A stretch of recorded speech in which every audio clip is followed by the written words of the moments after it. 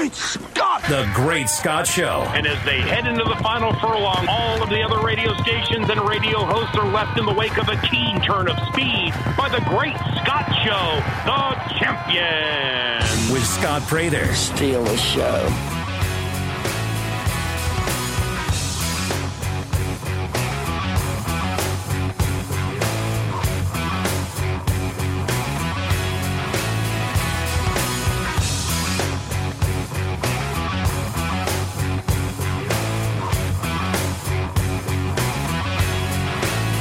Hello, everybody. Welcome into the Great Scott Show on a Thursday.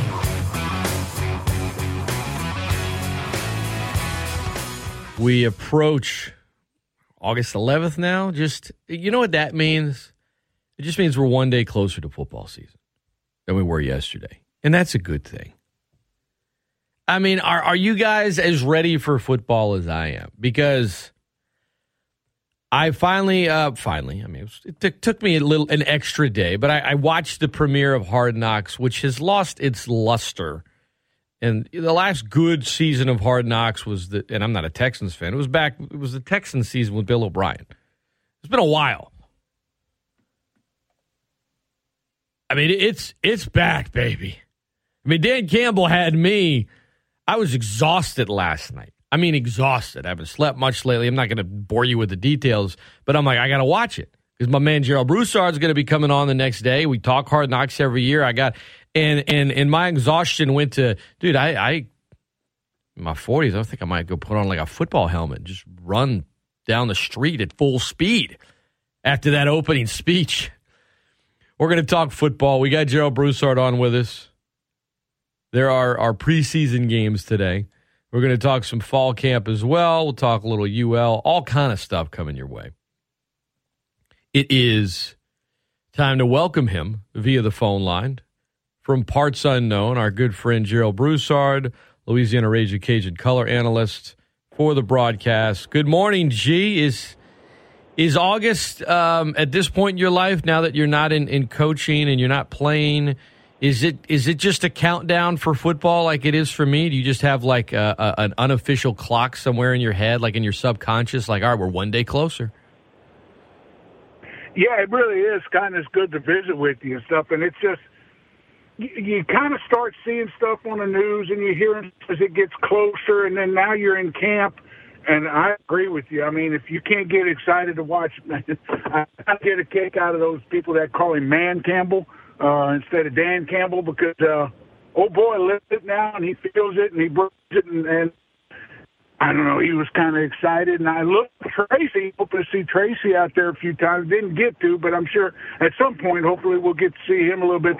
Talk about Tracy Walker, Cajuns, and I think it's going to be I'm hoping for a good season of Hard Knocks. As you said, it's been a little disappointing the last couple of years. All right, I want to dig into the first episode with you a little bit. I want to talk, obviously, some Cajun football with you and some of the storylines out of fall camp right now and a couple of other things. But just right out the gate, G, it's training camp at the NFL. It's fall camp in college football. As a former player and coach yourself, what's the worst part? What's the best part? The worst part of it is no sleep. I mean, it's just you're tired, and you stay tired. It's really, you get used to being tired from this time till sometime in March. And but you know, you get up early, you stay late, you go through a lot of stuff. And look, it's hot. You know, whether I've done it in Arizona, I've done it in Tennessee, I've done it in South Louisiana and in East Texas, and it doesn't matter where you are, it's always hot, and you kind of get used to being sleepy because you're up and you're outside, and you go through a lot of it. So just getting used to being tired is the worst part of it, and the best part of it is football. And you get in there, you do a little grinding. You've got to stay motivated because the players are going to lose their juice a little bit, and so you've got to stay motivated with yourself to keep them motivated. But the excitement of being able to teach and being able to prep and being able to plan and seeing a plan come together.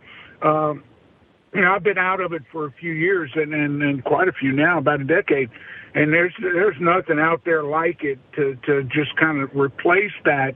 In the roles I've had since I've gotten out, I've tried, and I still use a lot of football stuff with me, but it's not the same when you can't just go and will yourself into certain positions, and then you see somebody, a young man that's going to come in there and struggle at a task or a technique, and you work on, the next thing you know it works, and he gets better, and just, dude, there's just something to be said for it, and just the execution of things, and it's just, to me, it was, other than being tired, I loved it. It was a lot of fun.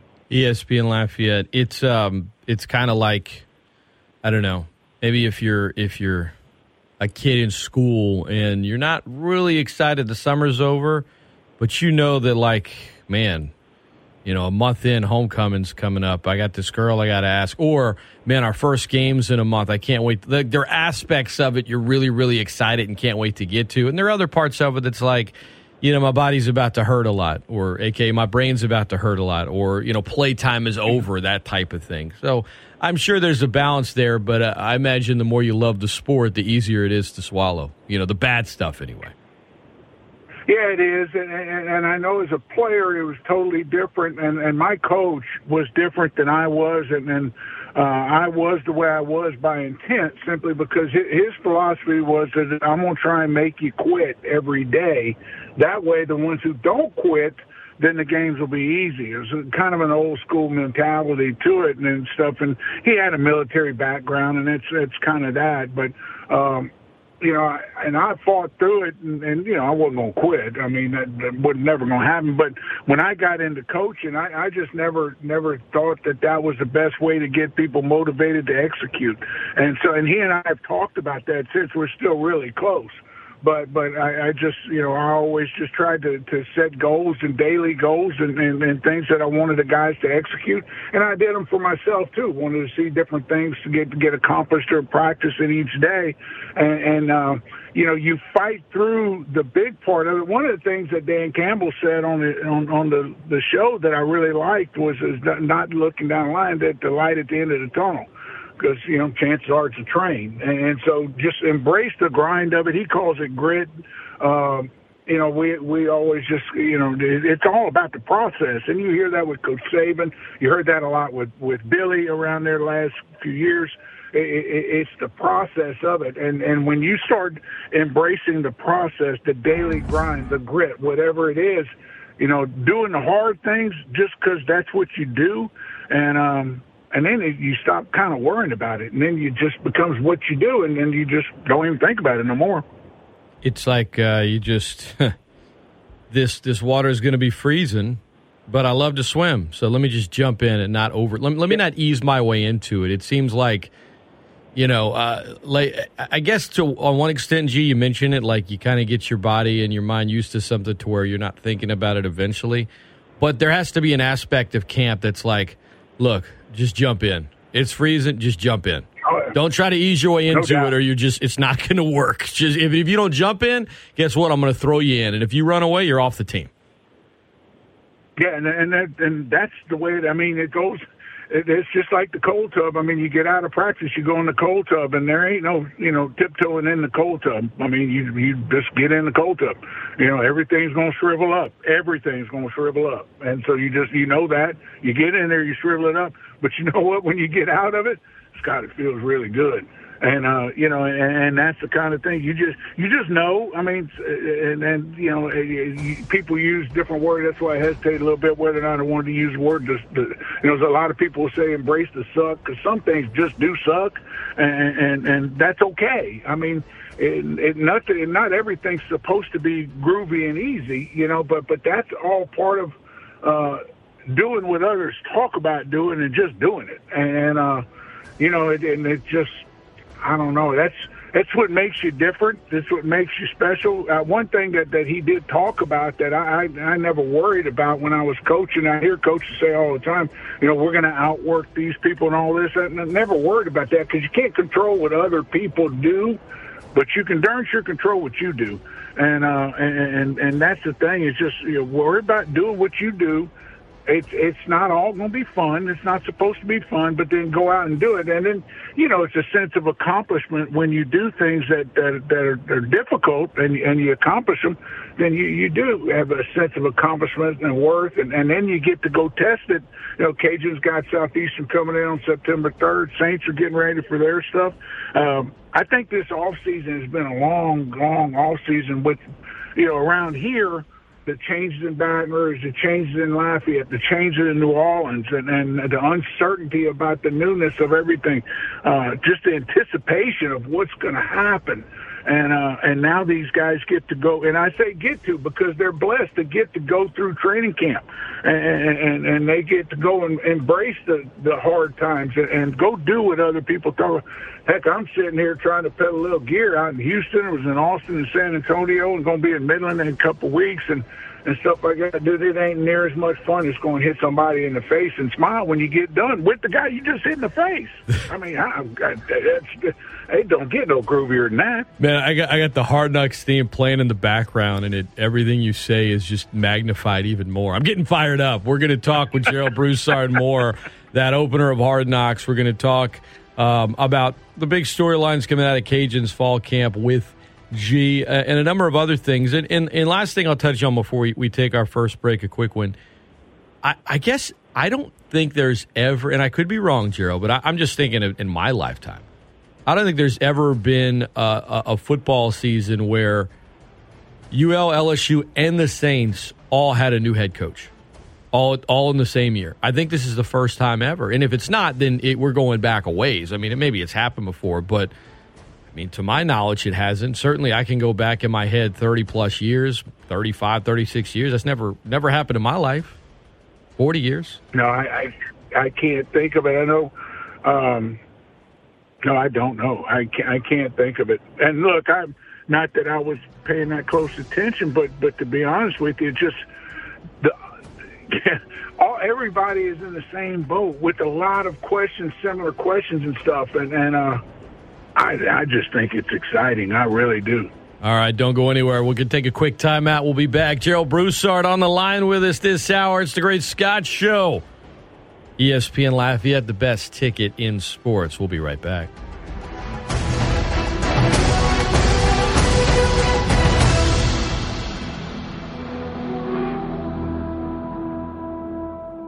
You, my friend. I'm glad I did this test on you, the friendship test. What? You got the best seat in the house. ESPN Lafayette. ESPNLafayette.com and the ESPN Lafayette app. While the team's giving all they got against the opponent, he's giving all he's got on the airwaves. Give me all you got! Give me all you got! It's the Great Scott Show with Scott Prather on ESPN Lafayette, the best ticket in sports.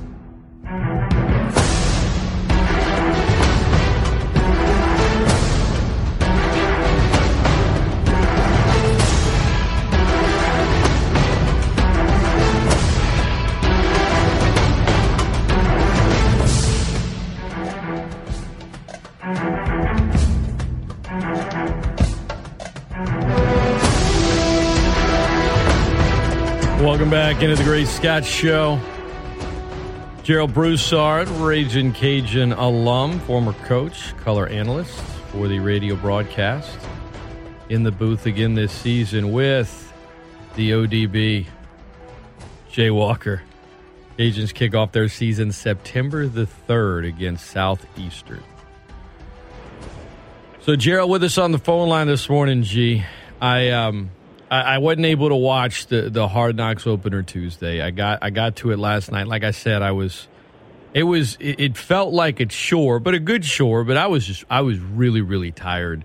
Kids starting school, just a lot of stuff going on. I hadn't slept much, and I was like, I gotta watch it. Like it's a topic tomorrow. It's one of the things G and I talk about. But in the past, like I wouldn't have felt like it was a chore going into it. I would have been like jacked about it, but the last 4 or 5 seasons have been extremely disappointing.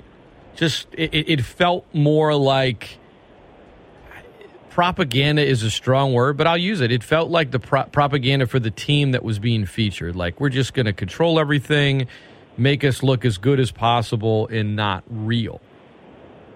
if that's what they're doing with episode 1 of this season with the Lions, then they got me. Because that just felt like I get it. It felt like the Dan Campbell biopic, and guess what? I'm here for all of it. Like my expectations were so low, but like it was like, wait, only 45 minutes? Like it's already over? Like I wanted to keep going. I mean, your thoughts on the first episode overall? Yeah, I watched it yesterday morning. I pulled the laptop out and watched it yesterday morning. And the other part that I really liked about it was the competitive nature of the staff between Aaron Glenn and Deuce Staley. Aaron Glenn being the defense coordinator, Deuce Staley being the running back coach. And it would have to be an acquired taste out there because, I mean, they take talking trash to a new level as far as coaches, and they're best of friends, but they were teammates at one time, and they're really close. And Campbell talked about putting his staff together with a lot of ex-players and guys that he played with or coached with before, and trying to bring that competitive nature with them, and a little bit of verbalizing, and it makes it fun. I mean, you heard. I think it was different because they didn't get as much into player personalities so much as they did the coaching personalities, which, as an ex-coach, I enjoyed that part of it too, just seeing it and talking about how they got there. And then Scott, it caused me to get on the computer and look these guys up, see where they coach, when they got into it and stuff like that. Got Mark Brunell coaching the quarterbacks in there and just, him having that kind of calming nature with it. And, but those other two got after it now. They get after it. And look, for a camp that's, this wasn't touch football. I mean, it was physical, the clips that they showed. And he said that they weren't going to do it every day. But they picked a day to film that there was a lot of collisions, a lot of physicalness with it. We got to see the talk of the cushions now for the headgears that they're wearing. Yeah. But I just think that's something that just takes some getting used to. But I'm involved in it's called photobiomodulation, PBM. It's low-level light therapy, red light therapy. I'm involved in a study in Salt Lake City of football players and ex-players and first responders and military people. And I do a treatment, a headgear treatment, a light treatment every other day. And anything that they can do to help prevent collisions and stuff, I'm good with, but I hadn't seen it. And so to be able to see it, to hear them talk, I thought that was cool. And just physical. I mean, it wasn't a lot of, it was practice and getting after it and stuff. And then, one thing, Scott, I've never been a fan of is the singing. But, he handles it well. He just calls them out. They go sing, had a good time with them, a couple of good little spots, and then they move on with it. What would you don't like it? So what would Gerald's song have been if he was in an NFL training camp back in the early '80s? In the early '80s, it would have probably been something by David Allan Coe, it might have been Nothing Sacred, which is not a good one to admit to, but I knew all the words. And what was that one he sang about the cat and the bald cat and being out on the rain and hot, wet? Wasn't that David Allan Coe? No, this one, we couldn't sing a whole lot of words on the radio. I know. Well, look, ESPN Lafayette, best ticket in sports. I guess that, they needed to do something different than they've done because it was, last year they had the Cowboys and I couldn't even finish the series. I was bored out of my mind. And I shouldn't be. It's the friggin' Dallas Cowboys, But I think being able to focus on the coaches more so than the players, and there was a good bit of Aiden Hutchinson, and he was fine, and it was a good story, and a little bit on the undrafted tackle who was from Nigeria and played at Memphis. Just that conversation, it's nice to kind of have a seat next to those guys. Cool. They're in the ice bath, I like that, yeah. But it helps. Like I remember all of those coaches. I remember when they played. Some are more recent. Kelvin Shepard played at LSU, and then he played with the Bills. But, I remember Deuce Staley, especially with the Eagles. There were a lot of years they weren't great, but he was this really talented running back and just a tough SOB. Aaron Glenn was had a long career. He was always good. Spent 1 year with the Saints as a player. Ended up being on their staff for a little bit, but I remember him with the Jets. Obviously, Mark Brunell. You remember these guys, and I remember Dan Campbell. Obviously, I always remembered him as a player before he ended up, getting into coaching and was on the Saints staff for years. So he's just I think it helps when you remember those guys as players because there's already kind of a built-in interest. And I like that it was just about their love of football instead of everybody loving that the old coach for the Browns because he had a big gut, and when he would say "hut," it would suck in. Like that was. I'm not saying that wasn't like good television, but like that joke. It's there. A joke. I mean, you laugh at it. It's funny, but then you kind of move on. This wasn't so much about appearance as it was just about football. And I mean, Dan Campbell, the fact that he's like always on the verge of crying, like real football tears about how much he loves it. Like, trust me, you got why we're putting on pads this early, all this stuff. And then you see Jamal Williams, the running back, and he's just supposed to lead him out in the huddle. And then he just keeps going. And by the end of it, he's crying. And it's like, my God, these guys were 3-13 last year. It's just a first day of camp, but you can't tell me that they don't love football. And it felt like, and the fact that it was only 45 minutes, I think that was a smart move by Hard Knocks as well, because it actually left you wanting for more instead of, oh my God, when is this ever going to end? They got me hooked, G. I'm anxious to see what they do next week, but that for a first episode of this season, it felt like football. You know what I mean? And in the past, when Hard Knocks starts, maybe not so much the last few years, but that used to be the thing that would really get me excited, much more than a preseason game. That would really get me excited for the NFL season. And I felt like in that episode, they had that magic back. Well, the theatrics of it too, Scott. They do such a good job with the music and the video and the film and all that stuff. We forgot to mention Antoine Randall. Oh yeah, there you go. Of course. Well, what a player he was, and showing, and going back and showing footage of him as a player, and then coming back and showing him as a coach. I thought that was cool. But they do such a good job with just, the music, and it brings me back to the old NFL Films days. And with the missing kind of John Facenda, the kind of the voice of NFL Films when I was growing up, and he had such a voice. And this cat who does the narrating for the show, has got, when you hear his voice, you just kind of get fired up, kind of. When I'm driving around every now and then, and I turn on the radio, I hear the Birdman talking a little bit, and I'm thinking, golly, I need to be sitting next to that fella, because it just, makes me think of UL Athletics and stuff like that. And there are guys that you associate with certain things, and just the theatrics and the way that Hard Knocks puts it together. Even in the bad years, they know how to do the videos and stuff, but the storylines of this year, I'm really anxious to see how they continue on. And you mentioned the undrafted kid from Nigeria talking about, hey, I was recruited by a lot of schools. I went to Memphis because I felt good about them, and that's where I felt most comfortable. And Aiden Hudson just couldn't believe it. He was like, what?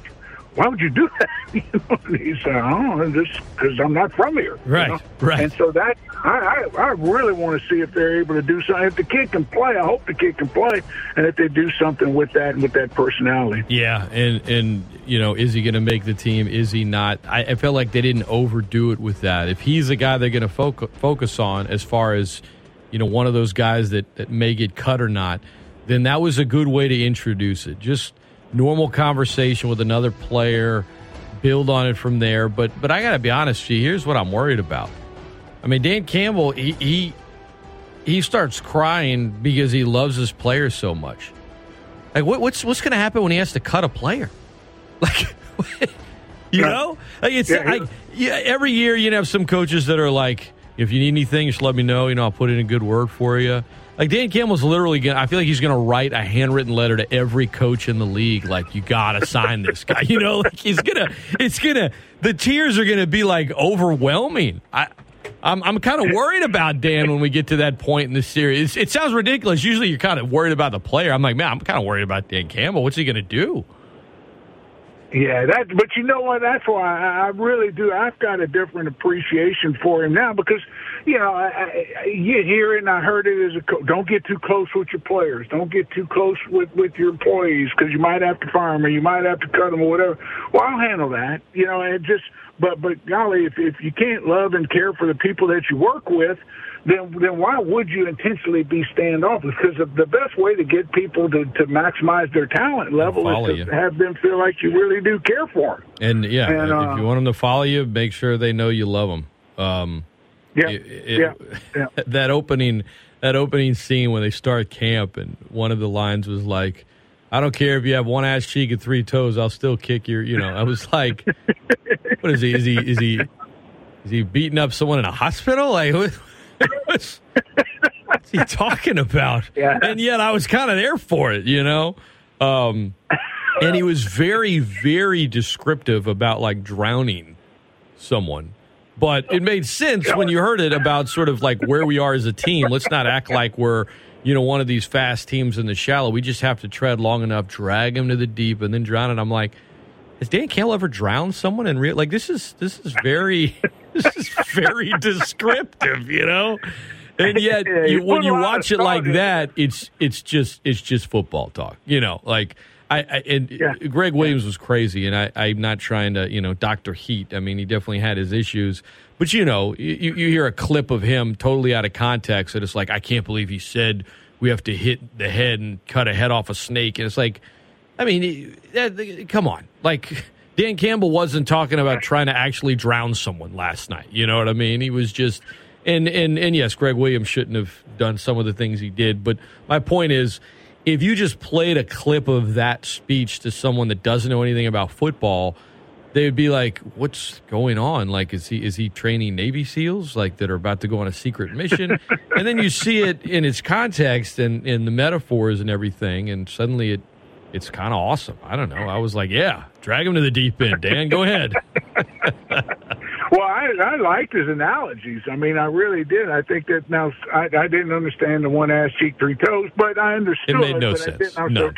Yeah, you could have done a little better than that, but for the most part, dude, I was taking notes, and stuff. And look, I do like little motivational things and put up around the office from time to time and stuff like that. And but some of those things, it all goes back to just embracing the grind and doing the hard work and doing all the stuff and never giving in and all that kind of stuff that everybody's got to talk about. And you will, and people will see through it if it's not real. And then he talked about that too, being yourself and not being a phony. And that's, I don't care if that's an NFL player, if that's a 2-year-old. I've got a grandson now, and he can tell, and he will test you, and everybody always does. But I do believe that the man is himself, and he's going to show his feelings there, and I appreciate that. He's not like standoffish. He's not on guard for anything. So that'll be cool to see how it goes, and like you said. It's not going to be making fun of any of these coaches. Cause I don't know if I'd want to go, scrap with this staff. I'm talking about they got a few men running around there now, and but I anticipate it being a lot of fun, and I see it gets you ready for what we're going to see here in South Louisiana, and getting ready for the Cajuns and the Saints and the Tigers, and I got excited over it, and I'm not going to lie, Scott, I'm going to watch it again. Before the next one, I'm going to watch it again. I might just need to watch that opening scene when I'm really tired and I need to, you know what? Go outside, play with the kids, help your son do his homework, do something. I'm like, give me that opening scene. It might not make sense to my son that I'm, a guy's talking about drowning someone, but this is what I need right now to get me going. Give me juice. It's funny when the Lions hired Dan Campbell, and he had his first press conference and he talked about biting kneecaps and all this other stuff. I was like, listen, if the Lions surpass expectations, everyone's going to love this. They're going to applaud it. If not, they're going to turn it into jokes. Now that he's on Hard Knocks, and now that you mentioned him being himself, Kelvin Shepard early in the episode saying Dan Campbell is unapologetically him, and he wants us to be the same way. because people can, especially this generation, these young men, they can tell when you're not being real. Kelvin said, I was thinking about cutting my hair, as my first, coaching job officially on a staff, and not as like sort of a secondary, whatever. I don't know, by title, right? It's his biggest coaching job to date. He's like, thought about cutting my hair and trying to do things different. And Dan said, absolutely not. Like, do you want to? No, well, then don't. Like, be you. Just coach your ass off, but be you. And, watching that episode, I do feel like, because the Lions in general, because they've been so horrible, I mean, let's just be real, they're not like threatening to other and you know how fan bases are, G. Man, I don't understand why people don't. Everybody, I root for you guys. Why don't you root for me? Well, you root for us because we're not threatening to you, right? Like a fan will root for their team, and they'll kind of not root against, or maybe lightly root for another team if they like a few things about them. But if that team was a threat to their team, forget about it. And I think the Lions in general, they're not threatening because they haven't won a lot of games.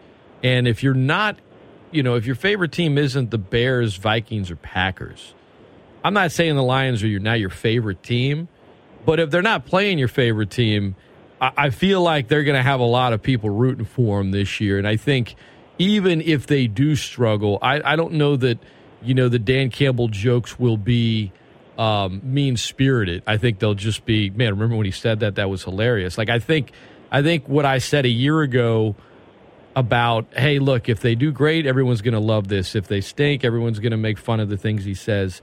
I don't think that's true anymore. And I think this docuseries is going to be a big part of that. And I think the Lions are probably the perfect team, and he's the perfect coach for Hard Knocks to try to get its grit back, because it hadn't had it for a number of years now. And, you talk about a coach and being himself. I really don't think he's trying to tell the producers or, ownership is like, hey, you have to film us this way, or you really can't show any of the Antonio Brown drama, which they did none of with the Raiders, or Jerry Jones just make it all very pro Cowboys. Let me show off how much money we have. Let me show off this facility. I think with this group, it's just turn on the cameras. Whatever. We're just going to do our thing. And I think that's why it worked in the first episode, and I think that's why it's going to work for the next few. Agree with everything you just said, and I think that he talked about the guy cutting his hair and stuff like that. I had talks with players as they got towards the end of their career, and then the player was a minority kid with dreads. And so, we talked about that, saying, hey, look, that's fine in college. And look, I had a bad wig in college too. I actually had one when I was coaching for a while. But your appearance is the first thing that you see, that people, base everything on. You can't judge a book by its cover, is what's said. Truth be known, though, the cover gets you in a lot of places. And so, we talked about that as players, and having to, I don't want to say clean up, but become more, it's presentable is not the word, but acceptable to what the job sees itself as. But this guy has a personal relationship with Campbell, and so he was not. Now that he may have needed a haircut to move on and go somewhere else, but that wasn't why Dan Campbell was hiring him. And so that being said, he allows him to be himself with that, and maybe it keeps some other people thinking too down the line. And because look, if he can coach him up and stuff, somebody will hire him. But he needed a chance to get in there with it, and Dan Campbell knows him personally. And so that it kind of goes to life lessons and all that too. And so, look, I just, again, going back, I enjoy the storylines of it and stuff, and I will watch it again, and I will take better notes. Jim Costa is a radio host. He was on 97.1 The Ticket in Detroit, and I want to just give him his proper credit here. He came up with a drinking game for Hard Knocks this year, which I would not recommend, Gerald. Certainly not with hard liquor. One sip if you hear blue collar people, hardworking people, something to describe the people of Detroit, right? It's hardworking, blue collar. That's what we want to be. That's a sip. If there's a reference to Motown or you hear a song from Motown, that's a sip. If there's fixtures in Detroit, the Spirit of Detroit, the Joe Louis First, the Renaissance Center, the Henry Ford Museum, the Q Line, the Ford plant, any assembly line workers, which is all over the introduction, right? The intro this year, that's one sip. Now, by the end of the montage, you've already had a few. If any former players brought up, and I kind of like that they didn't do it, to be honest with you, but if at some point Barry Sanders or Calvin Johnson or Matt Stafford, if any of those guys, get brought up, Chris Spielman, like guys you think of with the Lions, let's say cliche guys, that's 2 sips, right? If any player does a pep talk or a hype up speech or a coach, that's 2 sips. So you've already, you had a bunch of that last night or Tuesday night, whenever it is. 2 sips for Jamal Williams and any Jamal Williams-like presentations, and that was all over the place, so there's more.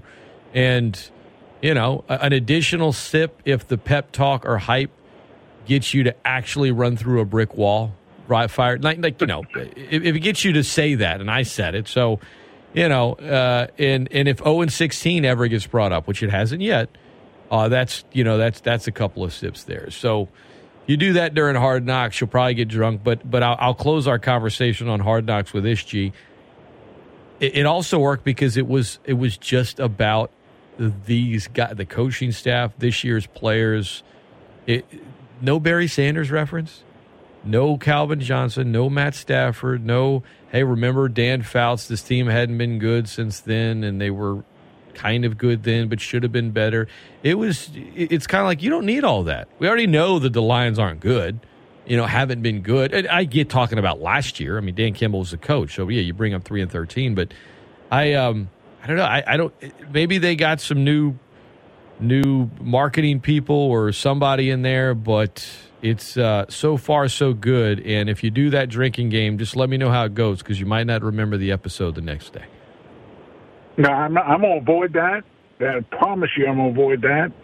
But I think you're right. I think staying in the now made it work. The only thing they had going back in the past was showing the video of the coaches playing. Everything else was in the now. They referenced last season, but as it pertains to the now. Right. It wasn't. Remember when Barry Sanders was here? And if at some point they have, a picture of Barry on the wall or whatever, that's fine. But if it had just been 15 minutes of that reminding us how bad they've been, I feel like you miss out on you want the viewers to care about the team now. And I didn't watch all of last year. I watched the first 2 episodes, and then I just was too bored. I didn't feel like dedicating any more time to it. But it just felt like Cowboys propaganda. Like, look, Jerry's got a lot of money. Here's Ezekiel wrapping a present and Dak. And that's I'm not even knocking that stuff, but it's not making me care about the players or the individuals or the team. And they did that. Episode 1. Gerald Broussard, our guest at ESPN Lafayette, the best ticket in sports. So we're thick in training camp talking about Hard Knocks. We're going to talk a little bit about the Saints coming up. We're going to get into a number of big UL storylines in the 8 o'clock hour. But up next, Gerald, I want to get your thoughts on what a locker room is like when everybody knows about something that could potentially make the locker room awkward. Whether it be, well, you kind of wanted me here, but you didn't really. I'll explain what I mean by that because I am going to tie in a story that I think is prominent right now involving 2 different NFL teams and how they're both kind of probably viewed a little bit different and what it's like to be inside a locker room like that. Don't go anywhere. And the last teaser on that is this. It kind of partially involves Sean Payton. So, stay tuned. I'll explain. That's Gerald Broussard. I'm Scott Prather. It's ESPN Lafayette, the best ticket in sports. Don't go anywhere.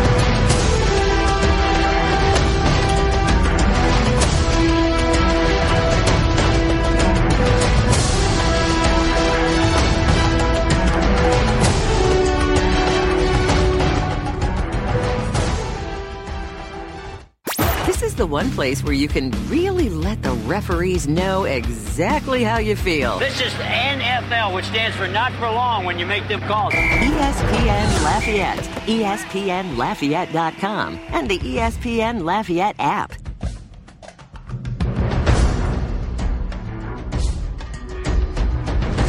Welcome back into the Great Scott Show. Your weather forecast today from the Storm Team 3 Weather Lab. Partly cloudy, 80% chance of rain and thunderstorms, a high of 89. Tonight, partly cloudy, 40% chance of showers early and a low of 74.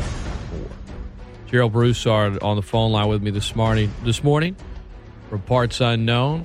Been talking about training camps, fall camps, hard knocks.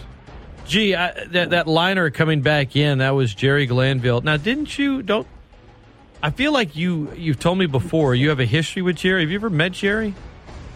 Yeah, I met him at a NFLPA All-Star game. He showed up with a guitar on a motorcycle, and he was coaching. And so, interesting fella. And then, I talked about him a little bit with Billy, but had a few encounters with him. He's just what you see on television. That's him in real life. I can't. I've never been able to figure out why he wasn't a huge star on TV, like post coaching career, like analyst, whatever. Because there was one season he was like on Fox and he was on one of the pregame shows or half. He did a couple of years of that. I'll always laugh at, in 2000 the Saints were good. And the Saints hadn't been good very often, ever.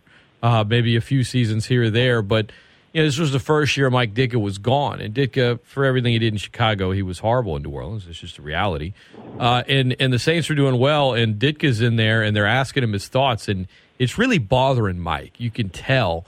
And Jerry starts singing, like he leans up into his ear and just starts going, "Oh, when the Saints," and it's like that's the kind of thing that, like today, I think people would just love it.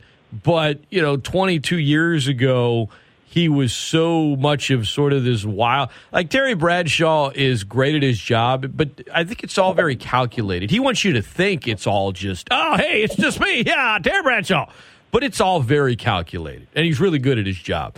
With Glanville, I think he was just flying off the cuff, and I think it made maybe producers and other people on sets uneasy.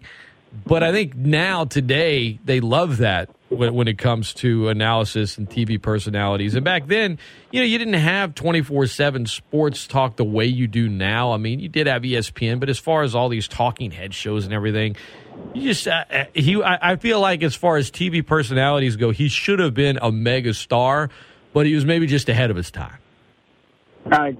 Your last statement, I believe wholeheartedly. I think he was ahead of his time as far as the palette of how everybody was at the time.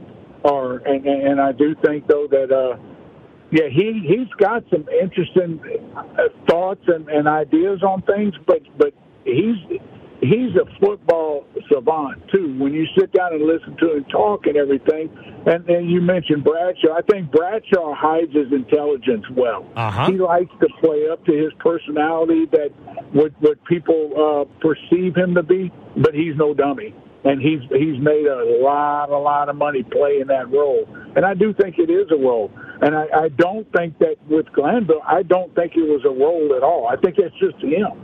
And I do think that in today's media climate, he'd have been massive. Would be massive.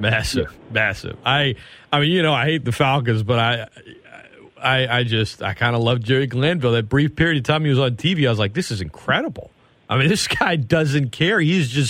There is nothing like button up about him, and he's making good points, but he doesn't care who he offends. And I like that, because nowadays you got people on there that say, I don't care who I offend, but they're just intentionally trying to offend someone, not from a political standpoint, but from a fandom standpoint, just so that they can get, the algorithm right. It's all just annoying. Anyway, I'm sorry, I'm getting off track here.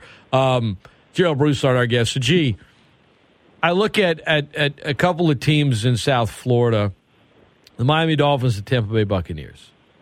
So on one hand, you got Tampa Bay, who has Tom Brady, and they were never his first choice whenever he left New England. Miami wanted him. They got in trouble for tampering twice in 2019 and then again last year. And, there was reports that Sean Payton had Drew Brees retired, after 2019 or even after 2018 if the Saints had won the Super Bowl that year and that non-call hadn't happened. He said he might have probably done it. But the reality is he ended up in Tampa Bay. And they got a Super Bowl in the COVID year, and they've won games, and they're a franchise that in their entire history, even though they've been winning games lately, if you look at all 32 teams, the team with the worst all-time winning percentage in the NFL is the Buccaneers. So my point is, any longtime Bucs fan is like, we don't care, we'll take this. This is great. And any, bandwagon Bucs fan, they're a bandwagon fan, so they don't care. They just want to win. And I think the organization, not even speaking from a fan standpoint, they're like, man, this guy's older, but we got him, and we're good. So why are we going to complain? All right, he wasn't our first choice. Cool, we don't care. But then you go to Miami, and yeah, you got some punishments from the NFL, but I want your thoughts on maybe from a locker room standpoint, because you got a young quarterback in Tua Tagovailoa that I've often said, if the Dolphins are going to be good this year, it's on him. Because they've invested in talent, they've put a lot into the roster, and if he's good, they'll be good. And if he struggles, it's going to be very frustrating in Miami. I think there's a lot on him. And, he's a younger cat, right? He comes from a different generation than you and I, certainly a different one than Tom Brady, the things that might make certain players sensitive or not. I don't know, but he was asked about it yesterday and said, look, I'm still here. That's all noise. Then you got the head coach, Mike McDaniel, young head coach, right? Downplaying the idea that, they run at Sean Payton. I mean, they did. It's out there. I mean, it's not a secret. Your owner got in trouble for it, and he's like, for me, nothing happened. Everyone else is the one making it awkward. It doesn't occupy a single iota of space with anybody. So they're saying the right things, Gerald. You and I aren't in the locker room, so we don't know. My question to you is, whatever a situation is, when there is outside noise about maybe you weren't wanted, how does that impact the inside of a locker room as a coach or as a player? Well, and it depends on if that person or if those things are still around or there. I mean, you say it with Tua, and we're talking about it with Tua, but the truth of the situation is that the who's surrounding him in that locker room, they weren't there then. The ones that have the expectation level of Tua set at such a high bar as far as the talent surrounding him, it's because of who's in there now and stuff. And look, I mean, if you get a chance to get Tom Brady, you take Tom Brady. No matter who you got, you take Tom Brady, especially a couple of years ago. And I think that, people get their feelings hurt, but part of what we talked about in the first segment about one of the beauty of the things about the camp and going into camp is you can insulate and isolate yourself from everything going on in the real world. You'll be asked about it a little bit when you do your press conferences or when you meet with the media and stuff like that. But truth be known, once you get back in that locker room, Scott, everybody's just trying to get a job, and they're trying to stay on focus with what they have to do, because going back to what we were speaking of, I mean, the individual work to try and improve your individual talent level and your skill level is something that takes a lot of focus, and especially when you're going through the fatigue that you're going to go through, physical fatigue. And look, it's different now than when I was playing, and I think it's different in a good way. I know when, like I told you about my coach, he tried to make us all quit, and just whoever stayed, and he felt like we'd be tougher for it. We also would go through 2 days in full gear, for a couple of 3 weeks and stuff like that. Camps used to be a time of getting people in shape. Now they're just a time of improving your technique and getting yourself ready for the season. So I think it's in the locker room there, it's only going to go as far as the ones who are affected by it. But once they get back in the locker room, then all that stays outside. And the locker room is a neat place. It's crude, it's rude, it's socially unacceptable. It's and it's fun. I mean, it just really is. It's just, I think that you would like to see behind the curtain a little bit when you get into the hard knock stuff, but you really can't. Because it is so bad at times and when I say bad, I mean bad in a good way. I mean, it's just there are no guards, there are no filters. It's just everything comes through, and but again, guys are tired, they're fatigued, they're frustrated, they're goofy, they're silly. It's just I don't know. I enjoy it, and I think that a lot of that outside noise will go away once you enter those doors, because it only affects one or two of you. The rest of them, they just don't care. I mean, they really just don't care. I like Tua's response. Tua, who, is a pretty private guy, said he keeps a tight circle around him. He was asked about it from a reporter, and he said, I would say the only thing that gets frustrating is if you hear it every day or if you see it every day. I eliminate that. I don't. I go home, I go to my family, I study, I wake up the next day, I come back, I enjoy football. He said, I hear everything, obviously, from the media, and then when the Dolphins communication staff preps me for whatever you guys are going to say, then I'm like, okay, I got to answer this. All right, let me figure out something to politically correct to say. I thought that was such an honest answer there at the end. I kind of liked it, and I think that's what you have to do. You can't let it creep in there, and whether you're a coach or player. And that's why I would imagine, as we wrap up this hour, it's kind of a love-hate relationship with coaches and players when it comes to the media. Because on one hand, you want to be friendly and you can possibly utilize it. It can help generate interest. It can do a number of things. And on the other hand, it can become more of a distraction depending on how the whole team handles it. Because if every football team, every player on every team all handled the media the exact same way, it might be a boring team to cover. But the team would like that. But that's just not possible because, as you said, a locker room, it's unfiltered. But I was talking to Rage Occasional lineman Carlos Rubio last week, and he was talking about how beautiful a locker room is because you got all these people from different backgrounds and different cultures all coming together. And there's no way a team's all going to react the exact same way, no matter how much a coach tells them. Here's how you should approach the media. Well, it's just not going to happen. They're all going to approach it a little differently. And it's one of those challenges for a head coach to help block out that noise. And, as you said many times, Gerald, when you're winning, the noise is minimal. I mean, you got the volume on like level 3. It's just kind of background noise. It's, you know what? Yeah, I don't really like this song. I can barely hear it, whatever. When you're losing, man, they got that thing cranked up full blast, and you're like, turn this bleeping thing off, and oh my God, and all the problems kind of come higher to the surface, and at the end of the day, man, just win. Yes, sir. Always been that way. All right, we're going to take a quick time out. We'll come back, 8 o'clock hour of the Great Scott Show. Another segment with G. The big storylines coming out of Ragin' Cajuns fall camp. We'll hit a little bit on the Saints, maybe LSU as well, but we're going to talk Cajuns in the next segment. The former Ragin' Cajun O-lineman and coach and current color analyst from Learfield on the Louisiana Ragin' Cajun Sports Radio Network, Gerald Broussard, is our guest. Great Scott Show continues right after this. Great Scott! The Great Scott Show. And as they head into the final furlong, all of the other radio stations and radio hosts are left in the wake of a keen turn of speed by the Great Scott Show, the champion. With Scott Prather. Steal the show.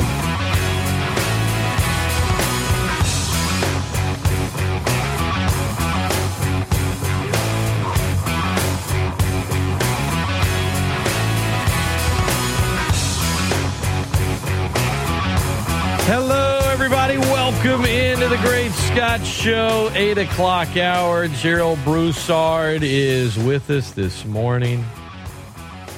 Be safe out on the road, everybody. It's been raining a ton lately, but a lot of people back in school today. You do have some traffic controls out there, but in the meantime, no accidents to report on the road this morning, so that's great news. Great news. Hope everybody is having a wonderful Thursday morning. We talked about Hard Knocks, but kind of just things that come with training camp, things that come with fall camp. the good, the bad, the ugly, the beautiful, all of it. Gerald Broussard is with us. He was part of a lot of them as a coach, as a player. And Raise Your Cajuns in fall camp now, G. And, they've only been there, I guess, the first practice was last Friday, so we're getting to about a week now. I know they reported a week ago today. It's a very compressed amount of time when you think of the entire calendar for a football season, right? And they've got them all mapped out into different tiers. But when you consider that it's, 11 days from now, they're going to wrap. And at that point, they want to name a starting quarterback, and they don't want to drag this thing out to the season opener or anything like that. I mean, you talk about, the purpose of camp and, kind of just improving and things like that. But as far as like the sports football calendar goes, where would you rank the importance of fall camp for a college football team? Oh, it's huge, especially in college, because you don't have, in the NFL and high school, you get preseason games. And high schools have scrimmages and stuff like that, but you've got to get it all done in camp in college, and it's different there. The urgency of it right now to try and get you want your quarterback, whoever your starter is going to be, if you're going to go in with one, and if you are going to go in with one, you want that fella to get as many reps with the people he's going to play with as he can possibly get. So the urgency of getting that named is there, as long as there's that opportunity. I mean, if you can't do it, you can't do it. You play with who you got, and as many as you got that you think can play. But I know that the Cajuns feel like they have some talent at the position they would like for that talent to separate to where they can have it. But if they don't, they don't. They go in, and other people have done it with more than one guy saying hi. I mean, I've never personally been a fan of it, but your situation. Hey, G, I think there you go. We lost you there for just 1 second. I'm sorry. We got you back. Okay. Now, just looking at the Cajun schedule and the practice schedule and stuff, they work out on Monday, Wednesday, Friday. I mean, Monday, Tuesday, Wednesday, take Thursday off, practice Friday, and Saturday, and scrimmage on Saturdays. So their first scrimmage will be tomorrow, which will be big because, we talked about the hard knocks and the physicalness of that, and but it's not near as physical as it used to be, and the other part of it is, Scott, you got to get out of camp healthy enough to get into your game and your season and stuff too. So making it through camp, Coach Desmo, Michael Desmo is a first-year head coach. He's got some experience around him that I'm sure he's going to rely on to help him set his schedule and to figure out, how physical to be, because Scott, football is physical, and you get calloused to hitting and to being physical and to tackling. I mean, it's a game of blocking and tackling and running and collisions and all that. And if you don't collide, then you don't ever get better at colliding. And so, those kind of things, it's an art form to dealing with, but it's hugely important as far as getting yourself prepared for what you're going to see all season. And then, I like the way the Cajun schedule sets up, with Southeastern and Eastern Michigan and Rice, and then getting in the conference at ULM. That's a little different, opening conference with ULM as opposed to closing the year with them. But, it sets up well. But just to directly answer your question, the camp is massively important. The quarterback competition is the most talked about, most covered one. That's not a surprise. Coach Desimo told me a week ago when we chatted on this show that, I said, I think I know the answer, Coach, but what's the question you've been asked most in the last few months? He said, who's going to start a quarterback? I said, well, here we go. And he said, look, we don't want to drag this thing out. We want to have this decided when we break camp. And the players deserve to know. Team deserves to know. We need to be able to prepare accordingly. Gerald, the most talked about thing, is it the most important? Some would say yes. Others would say, man, there's a lot of other really, whatever. I'm not going to debate the debate. I just want your thoughts on Walrich, Fields. Those two guys, do you think someone has a leg up? Is it as tight as we all think it is right now? I think it is, and I'm anxious to. And look, I know this is just between Gerald and Scott. I don't want nobody else to know, but I might be sneaking out there between the fence tomorrow. Now I want to get a peek and just to kind of saw them during the spring, and haven't watched them during the summer, but I want to see them in pads and see what they look like out there moving around, and. Look, I just what I've seen, I couldn't have told you. I mean, I couldn't pick one, but I haven't seen near as much as they have. I know Coach Viator is working closely with them along with Coach Dez, and you know, I at times think about leveraging my relationship there and making a few phone calls, but I'm not going to do that. I mean, those guys are working. I'm going to let them work, but I am anxious to see it. And look, that's. You know, to me, that is, somebody's got to say Hike, and that's the most important guy on your football team most of the time and stuff. But there are a couple other questions, mainly, up front, that I think need to get answered, and some depth at the running back position, need to develop that in camp. I think that there are a lot of stuff. You lost some guys on defense, but I think you had some quality depth behind that. But, the losses up front on the offensive line are concern, and so now do you have the I think if you can put one good group together that I'm comfortable with without knowing the talent level of the backups, but I'm anxious to see what the talent level of those backups are. So I don't know, I'm really excited to kind of get to camp. You mentioned the backups, the talent level, the O-line, Gerald. You coached it, you played it. And I was talking to, Carlos Rubio. I was talking to A.J. Gilly, who, by the way, is the strongest player on the team this year. Every player said that when I asked him. And Coach Neighbors kind of admitted it before trying to walk it back and say, well, maybe, but he said it. I mean, it's Gilly. I mean, you mentioned, I know you're a fan of David Hudson. I mean, they've got some guys with experience that, like you say, the big guys getting lathered up front. They all love to run block. The idea of just throwing someone on the ground is appealing to linemen. That's what you guys enjoy. Probably gets you around. You just love it. I mean, let's be honest. You love it. You like to watch it, Gerald. I mean, I hear your voice on the broadcast when they get it going. Since I have covered the Cajuns, which is since 2005, arguably, I'll say this. Since 2005, the most consistent and strongest unit on the team has been the offensive line. It doesn't mean that maybe one year they had a unit that was a little bit better, but maybe not. I mean, it has always been good. They've always had all-conference performers on it, and that's through 3 different coaching staffs.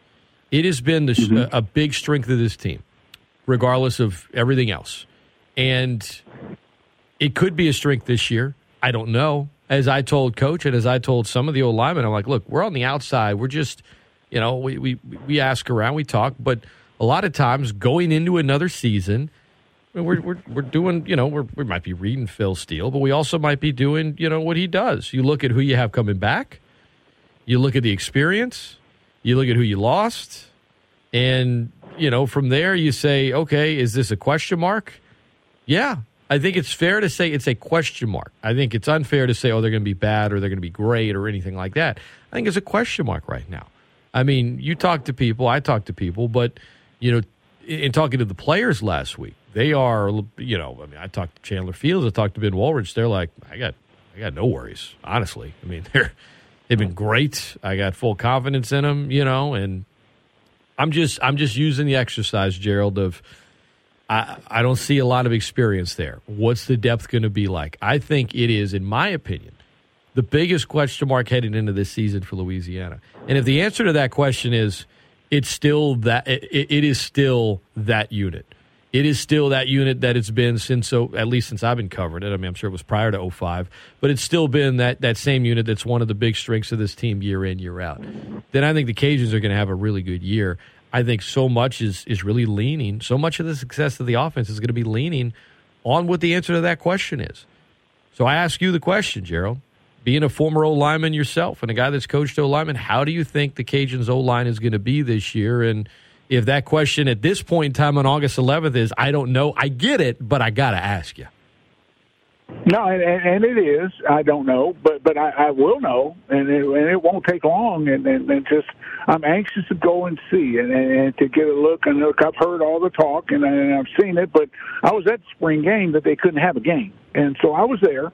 And it was because of a lack of depth and stuff like that. And so, but they've got some people in there. And look, what you talked about as far as the strength and the consistency of the lines going through is since 05. You know, I think that we've had some really good offensive line coaches who've done a great job of developing talent. And offensive line is a position of development. I mean, you know, it's hard to come in and play early. They've had a couple of them come in and play early. I think about Max Mitchell and Osiris Torrance and some people like that, you know, which, of course, you know, there's a reason that I use those two names.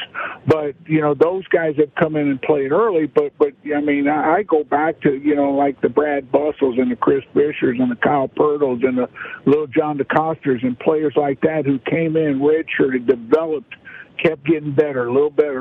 When it was their time, they were ready to go. And I think that that's how, you know, the Cajuns have had some depth. I think that they've been able to play with some depth. And the other thing that the Cajuns have been able to do for the most part up until the last couple of years was stay very, very healthy. The last couple of years, though, the Cajuns had to fight through a few injuries. I mean, we talked about Dirty Dave Hudson, who's, you know, and his dad was a guy I coached with, and I've been knowing Dave since he was just a little kid. And then he's you know, one of my favorite Cajuns of all time. I ain't gonna lie. I mean, I just admire what he's done coming and walking on and playing and putting forth the grit. He's always got that personality that keeps everybody excited on the sideline. And he's a Cajun through and through. And then him coming back and doing it again, I think, is exciting. But, you know, with that, he worked into being a good depth player, and then now he's in a position of a lot more playing time. But you've got other guys that have to be able to do it. And so it's still the uncertainty until they make it through. And there's some new names out there, guys, that I look at the depth chart all the time and the roster all the time and just say, man, I like the structure, and I've seen him only a couple of reps in practice. I want to see him some more. And truth be known, Scott, they're going to get better if they hang around and work with the coaches, because this coaching staff has shown the ability to develop players. And so I think that the success of the line will go as the guys stay healthy and as they come in. And boy, I do believe this, and I know this, we'll be better at the end of the year than we are at the beginning, just because of reps that will be gotten. And so with the depth part of it, now hopefully, you know, the I don't want to say the good guys, but the better guys are able to stay healthy. The guys who are in starting positions in August are able to stay healthy and give the other guys a chance to gain some experience and depth. But that is the biggest question mark, and I know that, you know, in talking around, it does not seem to be as big a question mark in the building as it is outside of the building, which is good. I mean, I'm glad they feel that way. But, you know, for myself, just to answer the question directly from me, Gerald, I haven't seen enough to say that I feel real good about it. I don't know enough about some of the new names to feel like I feel real good about it. I didn't know who Cybo was when Osiris first started playing, but it didn't take long to figure that out. I remember talking to Coach Sale, and he was talking about Max Mitchell, and he said, look, he's going to play as a true freshman. And I said, dude, he weighs 280. Why would you play him? And he said, just watch. And I watched about 2 series, and I'm thinking, God, you got to play that guy.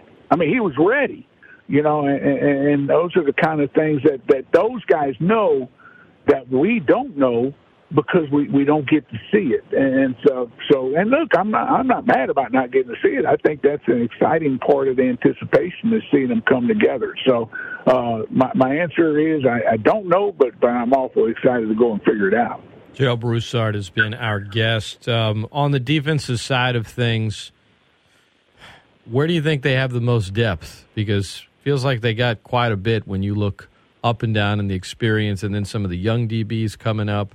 I mean, I'm looking at the defense as a whole, and, you know, is there a hole somewhere on the defense right now? I don't want to say a hole. I think that there's some the linebacker level probably has a little less experienced depth than the other two levels. But as far as and that's not saying that there's not depth there. I'm just saying compared to, Scott, they played a lot of guys up front. They played a lot of guys in the back, and those guys that made plays, they haven't played some guys in the back that I thought, man, I saw this guy in practice. Why isn't he playing? Well, he just can't get on the field because of numbers. So I think that the depth level at all the positions defensively is there. One thing I know, the Cajuns can really run. That's as long as you can run, you got a chance. And you know, I know they're going to miss the big man up front, you know, Big Sauce up front, because they just don't have another guy that's that massive to be in there. But he was not a guy that played 70 plays a game either. They played a lot of people in that stuff, in that position, and you know, Zion brings such a personality to that front and excitement to that front that I think that, you know, his presence in there gets people fired up. And look, I think that's one of the reasons that the Cajuns are kind of anticipated to be at the top of the Sun Belt. You know, Sun Belt, a lot of people could move the football and score. Not a lot of people could stop people, but, you know, the good teams have been able to do that. And I'm talking about the Cajuns and App and Coastal Carolina. And, you know, back when Arkansas State was doing well in the belt, it was because they could play some defense, too. It wasn't that they were just outscoring folks. And I'm excited about this defense and seeing, look, they've got some other young quality that's going to step up and fight for playing time, and they do play them now, and I'm sure Coach Desmo will continue that. They're just playing a lot of numbers in there to keep those reps coming, and so I'm excited about this defense now. And look, I'm really excited to see Coach Morgan, Lamar Morgan, an ex-player, put his stamp on it and see what he's able to do with it. I know he's been around it. He was an assistant with the Cajuns a couple years back, and then ended up going to Vanderbilt, and now coming back as coordinator. So. I'm kind of fired up about that, too. One more segment with the great Gerald Broussard. We mentioned it last hour, but Saints, UL, LSU, they all got one thing in common this year. They all got a new head coach. Don't think that's ever all happened in the same season before. And yet, typically when you get a new head coach, you know, oftentimes, Gerald, you're starting down low, right? You're having to rebuild. The expectation level is low. Now, only one of the three is replacing a fired coach, and that being Brian Kelly. But at LSU, expectations aren't low. So we're going to look at the expectations of these three teams in the next segment, and then we're going to let Gerald run. He's been great this morning, getting us fired up with training camp talk and much more. Great Scott Show continues right after this. It's ESPN Lafayette, the best ticket in sports.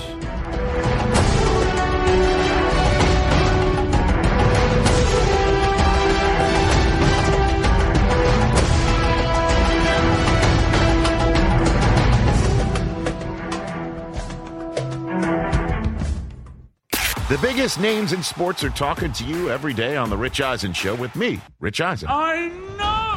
Every weekday from noon to 3 right here on ESPN Lafayette, ESPNLafayette.com, and the ESPN Lafayette app. He peaked athletically in the 7th grade. Do you know what a hero you are to me? I presume you're referring to my 4 touchdowns in one game? It's the Great Scott Show with Scott Prather on ESPN Lafayette, the best ticket in sports.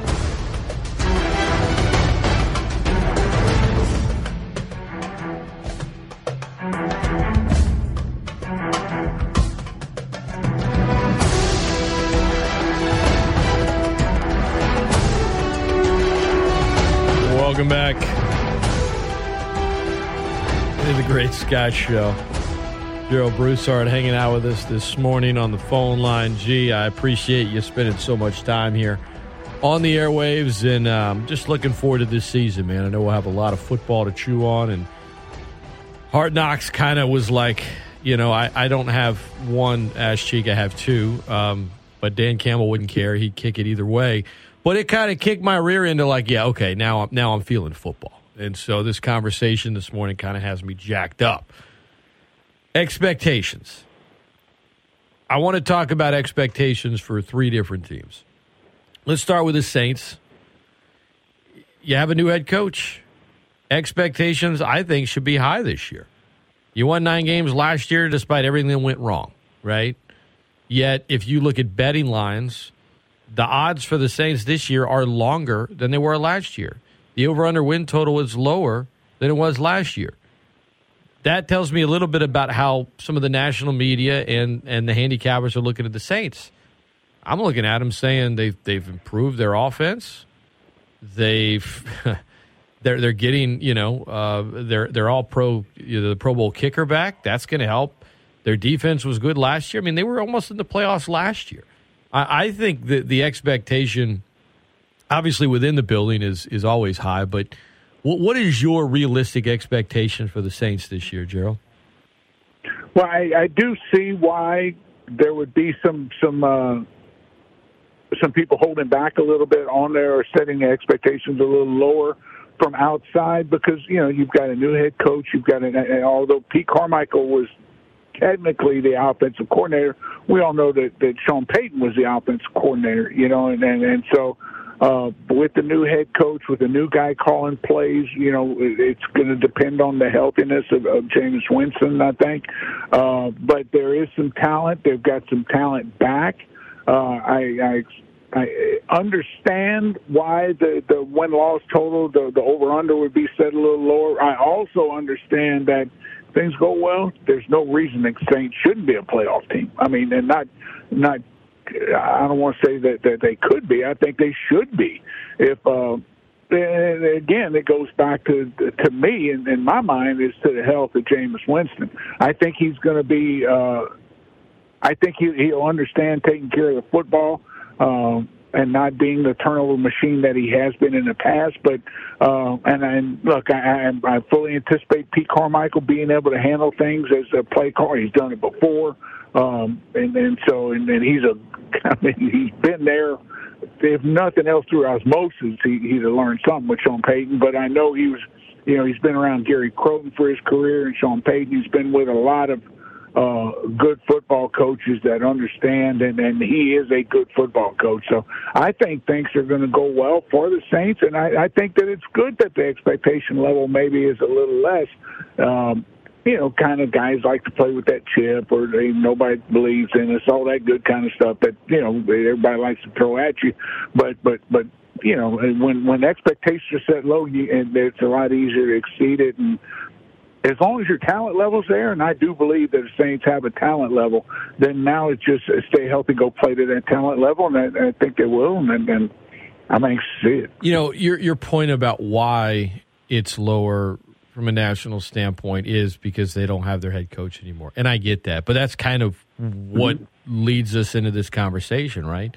Saints, LSU, they all have new head coaches, and when a coach leaves, whether at retirement or to go somewhere else, versus when a coach is fired and replaced, oftentimes it can be lower. But honestly, I think with Brian Kelly at LSU, for the first time since 2000, they're not ranked in the preseason poll. But that was the last time they were entering a season coming off of a losing record. Now, that year they were coming into the next season, they had won 3 games the year before. They won 6 last year. It's a little bit different, but my point is, Saban did some really big things in year one, and they weren't world beaters, but guess what? They ended the season. They were in the top 25. They won the Peach Bowl. I mean, they were building something, and I think that was a good, realistic expectation. I also know the mindset of fans in 2000 and LSU fans was probably different than they were in 2022, but I'm not talking about fan expectations. What in your mind, and I know you don't follow LSU as closely, obviously, as you follow UL, but from the outside looking in, Gerald, just what's your expectation level for LSU in 2022 and Brian Kelly's first season as head coach? No, I do think that they're going to finish. They'll be in the top 25 at the end of the year. I think that I don't think it'll take them long to get in the top 25. I think they're going to be a good. Yeah, I think they're going to be a good football team. I know that they've got too much talent there in Baton Rouge not to win, And look, they had a disappointing year last year, but what they went through last year with all the people that were gone was just anybody was going to be tough to deal with right there. But Coach Kelly comes in with the talent base. He comes in with a good staff. And look, I'm anxious to see what they're able to do. I don't think they're going to contend in the SEC West, but no. I think they're going to beat some people at the top of the SEC West too. I look at the Cajuns. They're not preseason ranked. They did finish in the top 25 the last 2 seasons. They are riding the longest win streak in college football, and 13 in a row. I think they got maybe 2 votes in the coaches poll. I mean, not close to getting in right now. How many games consecutively would they have to win to even be considered in the top 25? Look, I know how coaches vote. I know how these polls work. Preseason polls are done, but they are what they are. They're there. I mean, you look at, okay, who do you have coming back? Are you a P5? Are you a G5? What conference do you play in? Oh, your head coach left. Oh, you lost this guy, whatever. So they're not ranked. But I do think riding the longest win streak, and while this team tells me they never talk about it, really, and I believe Andre Jones is like, honestly, it doesn't even get brought up. It's kind of like a last year, and a lot's changed. It doesn't really get brought up. It does get brought up by us in the media. It will get brought up if they continue to win some games, whether it be by a little or whether it be by a lot, right? Like we said, just win, baby. I look at the Cajun schedule, and if you were to stack up, UL football schedules year after year after year, maybe we'll look at it differently come, December 1. But looking at it right now, Gerald, I wouldn't stack this one up and say, well, this is on the upper half of difficult ones. I'm not trying to say they're going to have it easy. They got work to do. But the strength of schedule right now on paper, it's not up there. My point is they take care of business. They can keep riding this winning streak for a little while. What is your expectation today for the Cajuns? Well, I agree with that. I think it's going to. And look, I can say this talking to you, and I did bring it up to Michael during the spring game when Coach Wingert and I were walking around the field with the microphone and trying to just add some color to the spring scrimmage / practice / game, whatever it was. Just walking around, kind of talking. It wasn't broadcasted, but we were just talking to the crowd with mics on the field, and brought it up about, hey, let's keep this thing going. And then he kind of looked at me like, I ain't got nothing to do with the first 13, and so, but if you look at it, there's no reason why they can't come out of September, and I think they'll be favored in every game in September. I think that if I'm not mistaken, the first game of October is going to be South Alabama at the house. Homecoming. And then you got Marshall. Midweek game at Marshall, and I think that's going to be the one that'll be the toughest of the first 6, and that'll be the one that should challenge to keep it going. Because look, I know the Cajuns beat Marshall in the bowl game last year, but this will be different, and for it, and you get to go see my old buddy Lance Guidry up there, so that'll be fun.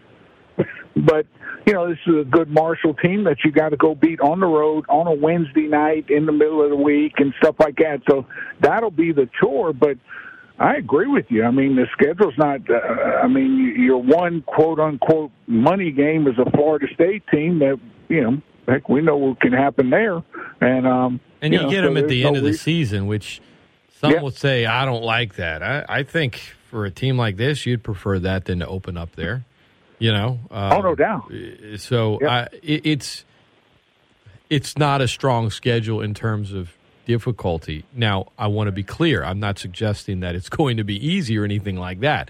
I'm just stating facts here, based on what the expectation level is and what these teams did last year. And yes, things can change between now and the beginning of December.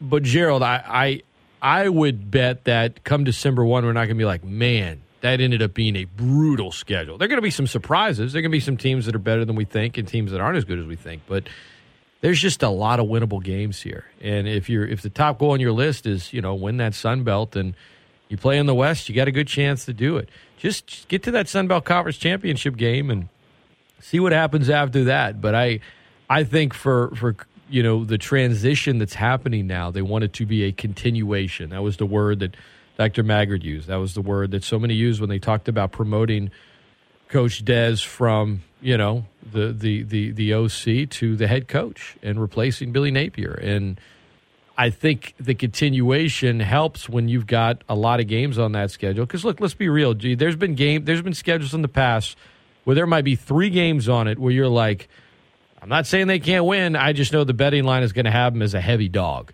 And that's not the case this year at all. I mean, they're going to be a dog in a few games, but I mean, it's not going to be by that many points.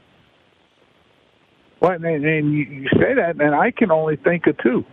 And so, and that might be the Marshall, and that might be the Florida State. Mm-hmm. And it could be, by those times when they're playing those games, they could be pick'ems then, too. Only because they're both on the road. Having to go to Southern Miss. And, look, I think Southern Miss is going to be – I'm so glad Southern Miss is in the conference. I really am, because I'm excited about that and getting to go. But that'll be another week game, a Thursday night in Hattiesburg there. Going on the road at Rice, and look, that was our first game as a Division I school. I was on the field for that one when we were able to beat Rice at Rice, and so that'll be neat to go back there. But that's, I think the Cajuns will be favored in that. Going to ULM, I think the Cajuns will be favored in all the road games with the exception of those 2. And I think that they won't be a heavy dog if they're a dog at all. And so, I really appreciate what the people putting this in. I know schedules are made well in advance, but this one could have been juiced up a little bit. But the conference didn't overdo it by putting the Cajuns in a bind with a lot of bad stuff. And when I say that, I mean they could have also had, the Apps and the Coastals. And although I would have liked to have seen Coastal on the schedule, true be known, that would have made things a lot more difficult for a transition. And I don't want to say, I guess it shouldn't be considered transition, the continuation staff of it. But, now that it is what it is with it, I do think the schedule sets up well. And I think that, I never anticipate an undefeated schedule. I think that, there's always going to be 1 or 2 hiccups in there. Mm-hmm. Last year, I thought that the Cajuns would drop 2. They ended up dropping 1 during the season. I didn't know who it was going to be. I didn't know if it was going to be Texas or somebody else. It's just hard to say you're going to win every game. But to anticipate another double-digit win season, I look at the schedule and I'm thinking, well, yeah, they not only why not, but they really should. And so that it's been a long time since I've had that kind of anticipation of excellence that I really do. And the expectations for the 3 teams we just talked about being what they are is a great sign of where football is right now in this state. And there's some other college teams, obviously, in the state we didn't touch on. But, just hitting on some of the teams that a lot of the listeners are honed in on, that's a good thing. That means it has a chance to be a lot of fun. Now, sometimes with great expectations can come great disappointment, but if you're going into a season with good expectations, it means your program or your team is in a really good spot. Maybe we can just, you were saying transition continuation. We'll just call it continuation. I mean, can we just combine the words? Because that's kind of what it feels like for UL and the Saints a little bit. With that being said, Gerald Broussard has been our guest. Lastly, it's talking about the rankings and, being in a coaches poll or an AP poll. And for the Cajuns, while they don't have that game on the schedule that would make a voter be like, whoa, App State opens up against, a couple of big-name teams, and what is it, North Carolina and then A&M. If they win one of those, it's like, oh, my God. But what the Cajuns have going for them is that win streak, right? And that does play. You could say, oh, well, that was last year. For voters, even if your first few wins, if you're fortunate enough and work hard enough to start off with a 2-0, 3-0 start, suddenly they're like, okay, maybe they're not notable, but guess what? I mean, they hadn't lost a game in over a year. So maybe I'm going to toss them a vote this week because this team lost and that team lost. So that's where I think last year's streak comes into play a little bit. As far as, does it mean anything for this season? They might not be talking about it in that locker room, Gerald, but thinking about the things that fans talk about and care about, I think that's where it really comes into play this year. No, I think you're right. And look, just because they don't talk about it don't mean we shouldn't. And I do think it's important because, they are a 1 year by 1 year, one game by one game type of mentality. But we as fans, and I'm trying to be a fan, and we as media people and stuff, we're not. We continue with it as it goes and continue the streak going. And I think it is important. And I do think that will cause us to get a little attention nationally and stuff, because we'd be silly if, and I know that they will, the media department there at UL will promote it, because I see it all over the place too. They may not be talking about it, but that building is, and they should be, because that's all part of it. And I know Coach Des will sit there and say, hey, that wasn't y'all, that was last year's team. But you know what? When it becomes 14, they become part of it too. And then there's 15, they're getting a little bigger part of it. And with 16, 17, 18, now it is them. And so that's what makes it fun too. Expectations and anticipation all make it fun. And it's no longer, man, I just hope we can have a winning season. Yeah, I think the schedule sets itself up for an anticipation of, hey, can we roll out 10 again? And to think a few years back that the Cajuns would be talking. I just, when Coach Hud came in and went to back-to-back bowls and then 3 bowls and then all that stuff, and now a bowl is back we were hoping to just get bowl eligible. And now there weren't near as many bowls and stuff like that then, but still, now a bowl is it's just a guarantee. You're going to win enough to get in a bowl. It's just what bowl it is, and then can you get to 10 again? So, look, I'm excited about it. I'm anxious. I'm antsy, and it's August, and seeing Campbell yesterday morning was kind of excited, and I'm ready. I'm going to watch it again, Scott. I'm just telling you what I know. I'll tell the listeners in the next segment why the Lions could actually take the over on win totals, and it's not because I'm a sucker for the moment with Hard Knocks. I'm going to come up with an actual reason, I promise. But we're going to let Gerald Broussard depart here. 23 days away from the Cajuns kicking off their season. 24 for LSU against Florida State. 31 before the Saints kick off against the Atlanta Falcons. But in 23 days, as I mentioned, Southeastern versus Louisiana at Cajun Field, 6 o'clock. Gerald Broussard on the radio broadcast with my friend Jay Walker, Cody Juneau on the sidelines. It'll be here before we know it. G, man, it's been real. I appreciate you taking the time, and looking forward to talking a lot more ball with you this season. Hey, I appreciate you, my friend.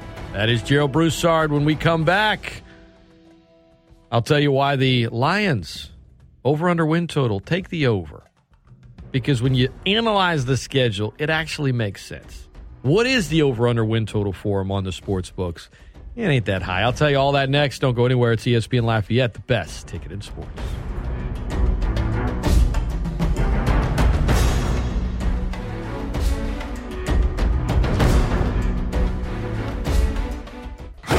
Sports talk that's so legit, it smells like beer and chicken wings. I mean, can't you smell it? I'm smelling barbecue, too. ESPN Lafayette, ESPNLafayette.com, and the ESPN Lafayette app.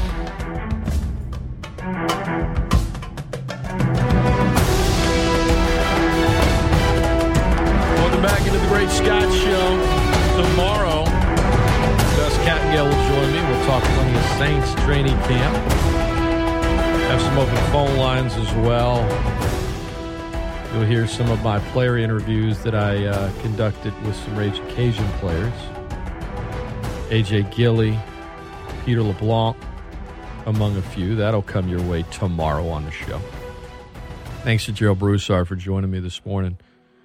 The Detroit Lions, 3-14 last year. Or 3-13-1, something like that, right? Depending on what sports book you're looking at, their over-under win total for this year is either 6 or 6.5. So doubled or more than doubled from a betting standpoint. Here is why you should take the over. Look at their schedule and the teams they're playing and who their quarterback is. You're talking about, in a lot of cases, young quarterbacks or mistake-prone quarterbacks. You got the Washington Commanders and Carson Wentz. You got the Seahawks and either Geno Smith or Drew Lock. You got the Bears. Justin Fields is young. You got the Jets. Zach Wilson's young. You got the Giants. Daniel Jones. It's the Giants. You got Carolina. You got Chicago. So while Jared Goff isn't a world beater, he's shaky at times, a little more steady than the quarterback situations there. So in a lot of games, they're going to have the edge at quarterback. They're going to be on the home field a lot because I think they've got 9 home games this year. Like, they were competitive last year against good teams. They just couldn't finish. They didn't have any depth. They didn't have much of a pass rush. They gave up lots of touchdowns late. The Lions aren't going to the playoffs. Don't get me wrong. It ain't happening. But they can get to 7 wins. They might get to 8 or 9. Probably not. They can get to 7. They're a 7-win team. They're playing Philly week 1. Hard Knocks is going to make them a little bit more of a trendy bet. Maybe that line moves a little bit, but it has nothing to do with the documentary. That's very entertaining. It has to do with the teams on their schedule and the quarterbacks of those teams. Pound the over. Pound the over. Pound the over. That's it for the Great Scott Show on this Thursday. The Dan Patrick Show is next. I will talk to you guys tomorrow on their airwaves. Before we go, though, I want to remind you, football's around the corner, and our tailgate prize is back. UL Homecoming, Saturday, October 1st, when the Cajuns take on the Jaguars of South Alabama. Go to the ESPN Lafayette app now. Tailgate party for 50. Click on it, enter. It's free to enter, and you could win the ultimate tailgate party for 50 from Fizzo's Seafood Steakhouse and Oyster Bar. We're talking food, drinks, wait staff, a tent, the prime tailgate spot, all of that courtesy of UL Athletics and ESPN Lafayette. Oh, by the way, for 50, that means we're giving you 50 tickets to the game. Go to the ESPN Lafayette app now or to espnlafayette.com and register to win. It's the ultimate tailgate package from ESPN Lafayette, UL Athletics, and Fizzo's Seafood Steakhouse and Oyster Bar. Talk to you tomorrow. This is ESPN Lafayette, best ticket in sports.